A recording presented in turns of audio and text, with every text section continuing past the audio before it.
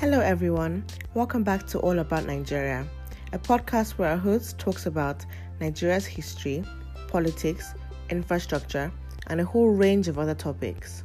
Today, we welcome Mr. Yinka Ogunubi, a well-known finance professional with a wealth of experience in corporate treasury and finance. Join us as we discuss the cashless policy implemented by the Central Bank of Nigeria. We would love to hear your views, so join us on Twitter at AllAboutNigeria and follow Mr. Ogunubi on Twitter at YinkaNubi. Thank you for listening.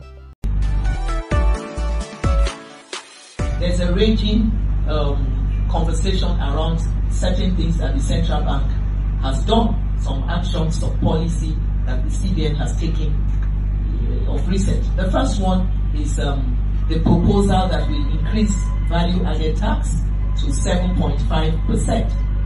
The second one is the cashless policy. So that's what I'm going to ask Mr. Ogunubi to just explain to us these two policies. I think it's important to note that even though publicly I've tried to educate people about the policy, I do have my reservations about certain parts of the policy. Unfortunately, we don't get to have those kind of objective conversations because you first have to clear the crowd off, and educate people on what is right. So what I'll try and do is just talk about the policy and then how we got here, and also answer your question on what our stakeholders are going to get from it, and where I think there are the gaps that we need to fill. Now, in about 2010, Nigeria came up with this Vision 2020. And in Vision 2020 was for us to be the topmost 20 economy in the world by the year 2020. There are several components of that vision in terms of the economic plan, economic GDP growth, and also about the financial system. Now, in the financial system component of that vision, part of the goal and the objective was for Nigeria to have a very modern financial system in terms of payments and in terms of collection, because they were able to see a direct nexus between modern, well-developed financial systems and economic growth. If I could put a number to it, that a financially efficient payment system was going to add about an extra 1% to the GDP. So you're looking at 1% GDP added. So and then they came up with the cashless policy sometime in 2011, and there were several components of that group. One of the things was to begin to reduce the number of days that you use, that you clear checks, the number of checks that you can, amounts you can write on checks. So there were several components of that policy that was being rolled out. And in 2012, they came up with the charge for withdrawals and for deposits. Now, it was together. They didn't separate it. The policy was to discourage people from using cash and use more electronic means of payment. They were going to have a punitive charge for cash and for withdrawals and for deposits. And the idea was to force people to use electronic means of payment. Now, Nigerians were just getting used to POS, and in fact, there was not a lot of options at that time as we have today. But they felt that they could start with some select states, and they picked Lagos as the first state, which they expanded to an additional 6 states plus the FCT. Now, from the side of the CBN, the way they looked at it was that majority of cash transactions in the country, they said 90%, that's their own statistics, was not more than 150,000 naira in a day. So, majority of cash deposits, cash withdrawals were not more than 150,000 naira. And the remaining 10% represents the more than 150,000. And when you look at the cost of handling cash, that's what most people don't have to realize, that there's a cost of handling cash. So when you have cash, when you hand over cash to somebody, that person needs to transform that cash. That person needs to count that cash. That person needs to collate that cash. That person needs to be able to, in some cases, even replace that cash. So there's a lot of cost, and the CBN and the banks share the cost of processing this cash.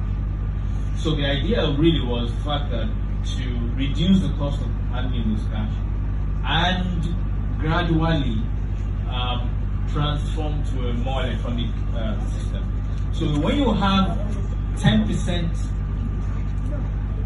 of cash users being responsible for most of the cost, then you look at it and you ask yourself, why should you be protecting that 10%? So that was the thinking of the CBN at that particular time. So they rolled out in Lagos and some of these other states, and then there was a lot of opera. Why should we, they are punishing people? And there was a reversal of a part of the policy, not all. They reversed the deposit charge component of it, but they maintained the withdrawal. And then they rolled it out. So it was first rolled out in 2012, and then they rolled out the rest from 2013. The rest of the states, that is the Ogun State, Kano, River State, Anambra, and the FCT. They rolled out there from 2013 upwards. So that's the issue. So those who are beginning are saying that the policy is new, it's not new. It's always been there, and they've always been implementing it, but they stopped it at a particular time. Now, what has changed between now and 2012? Between now and 2012, a lot has happened. The payment system has been rapidly developed. We have NIBSS. NIBSS is the settlement organization owned by banks in Nigeria that manages the whole settlement portfolio. And NIBSS have been able to bring up so many products, like what we call the NIBSS Pay, the Instant Pay, such that the challenges that we had in 2012 and was no longer there. You can actually get a lot of your payments instantly. There are many options on the table. Now we have fintech companies like the likes of InterSwitch, Paystack, all these guys that are actually offering very innovative options for you for your collections. So the time. So if you're at the CBN and you're looking at what opportunity do I have, this is probably a good time to be able to introduce this other component of the policy that has to do with reducing the volume of cash in the economy. Now, what people didn't also realize was that in June of this year, the CBN came out with a 5-year policy that they roll out the 5-year policy of some of the things they're going to do. And one of the components of that policy was to reduce the volume of cash in circulation. Many people did not read that policy, but maybe they should go back and read it. So, and they specifically said that they were going to be implementing the cashless policy going forward. So I wasn't surprised that they came out and they gave the banks 24 hours to implement. It was very strategic of them. They didn't want people to go and mobilize against it, so they did that effectively. So what is the advantage for stakeholders? The advantage is that a more cashless or cash limited operation is more efficient for you. Like I said, if you are in the business of carrying cash of 3 million naira in a day around, you are probably you have you're probably, number one, you can't even call yourself an SME, because the definition of an SME in Nigeria is that you are a company, organization with 100 million turnover in a year. So if you are carrying 3 million naira cash, you are not an SME. Okay, you are a corporation. Okay, so even if you say, okay, it's not 3 million, 500,000 naira cash in a day multiplied by 30 days multiplied by 1 year, you are far gone beyond an SME. So in reality, a lot of the people who are making a lot of noise about it are not really going to be affected by it. Because if you are going to be affected by it, you will have realized that the charge has been on for the last 5 years on withdrawals. But many people don't even know that's been on for the last 5 years because they've not handled that volume of cash to be concerned about it. Now the people who are going to be concerned about it, guess what? They know what to do. Now, I work in a multinational, and we have a corporation, we have a company that generates close to ₦1 billion in cash every month. There's a lot of cash that. Now, when the policy came out in 2012, even though we knew that there was a possibility that it would be reversed or suspended or whatever, guess what we did? We called all our distributors, all our key distributors. We called them to a room and we said, look, this is the government policy. It is not good for you, it's not good for us, but it's government. There's nothing we can do. How can we help you? So the people in the room screamed, they shouted, they did everything, they said, well, fine. The way we can help you is this. Is your business registered? Okay, we realize that most of them don't have business name registration. So they cannot qualify under the higher limit of 3 million. So we said, okay, how can we help you? We can help you, we can get you a lawyer who can help you register your business. Do you have a bank account? Most of them said they have a bank account. What kind of account was it? It was savings. So we said, okay, fine, we'll help you and all that. So we did that in 2012. And when the policy came out, I gave a call to the chief accountant of subsidiary to say, how far are you on this? He said, we don't have a problem. All our KDs are paying us electronically. Because we had a long time to learn through the experience. And then the KDs have changed their behavior and they become comfortable with using electronic means. So sometimes the challenge of the average Nigerian or the average person is that you don't want to change. You're used to a particular system and you feel that this is going to give you a lot of inconvenience. But when you see the benefits from doing it, you think about it differently. So what's the advantage to the stakeholder? It's a more efficient payment system. It's a more efficient collection system. It's ultimately a cheaper way of you managing your business and doing it. What's the advantage for the stakeholder, for the CBN? It reduces the cost of managing cash and processing cash. So they become more efficient, they become more fluid, and and everybody benefits from that. So the banks is the same thing because they already share the cost of managing cash. You see, the thing is this: the banks are happy to transact electronically with you, so that they don't have to carry cash. If the bank has to carry cash, then it has to get a bullion van that takes up, and that has inherent risk and cost. So the bank is happy to have you send the money electronically and then use it. It reduces all the bottlenecks around having to carry cash, count cash, segregate the ones that are good from the ones that are bad, and all that. So there's an advantage for everybody to see. And I refuse to see the fact that this whole idea that, how will it affect the woman in the village? The woman in the village is not carrying a 500,000 naira cash around every day.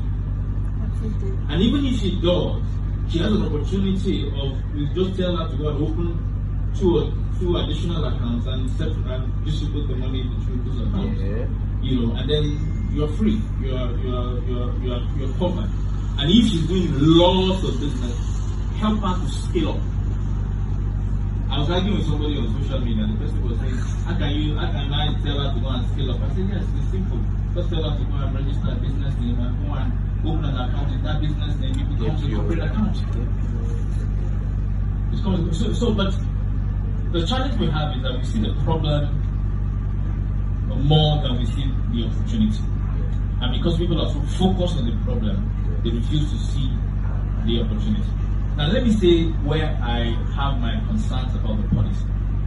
Now, if the infrastructure was well developed to the point where it should be as at now, there's no need for that policy.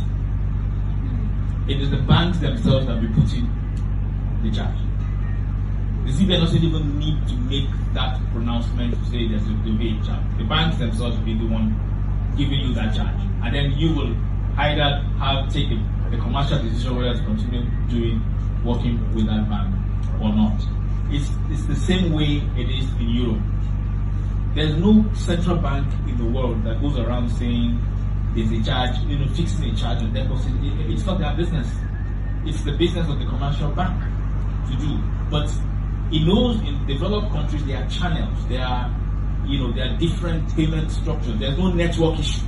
There's no network, or you pay right now using your POS. They debit you, and the person doesn't get the money. I had a challenge once. I didn't have to buy a plane ticket, and I got to the airport, and I didn't have cash, so I paid using my card. And I was debited, and they didn't get the money. I tried the second time, they didn't get the money, and that was the last amount in my account. So I couldn't travel. So those are some of the challenges that people are raising, and of course we need to ensure that on the infrastructure side of it, everything is done. Once that is done, once there's no issue around network, no issue around settlement, no issue around all these things, the CBN doesn't even need to put itself in the middle of that. The market itself will decide that we don't want cash, and everybody will follow through. Those are my concerns about the policy.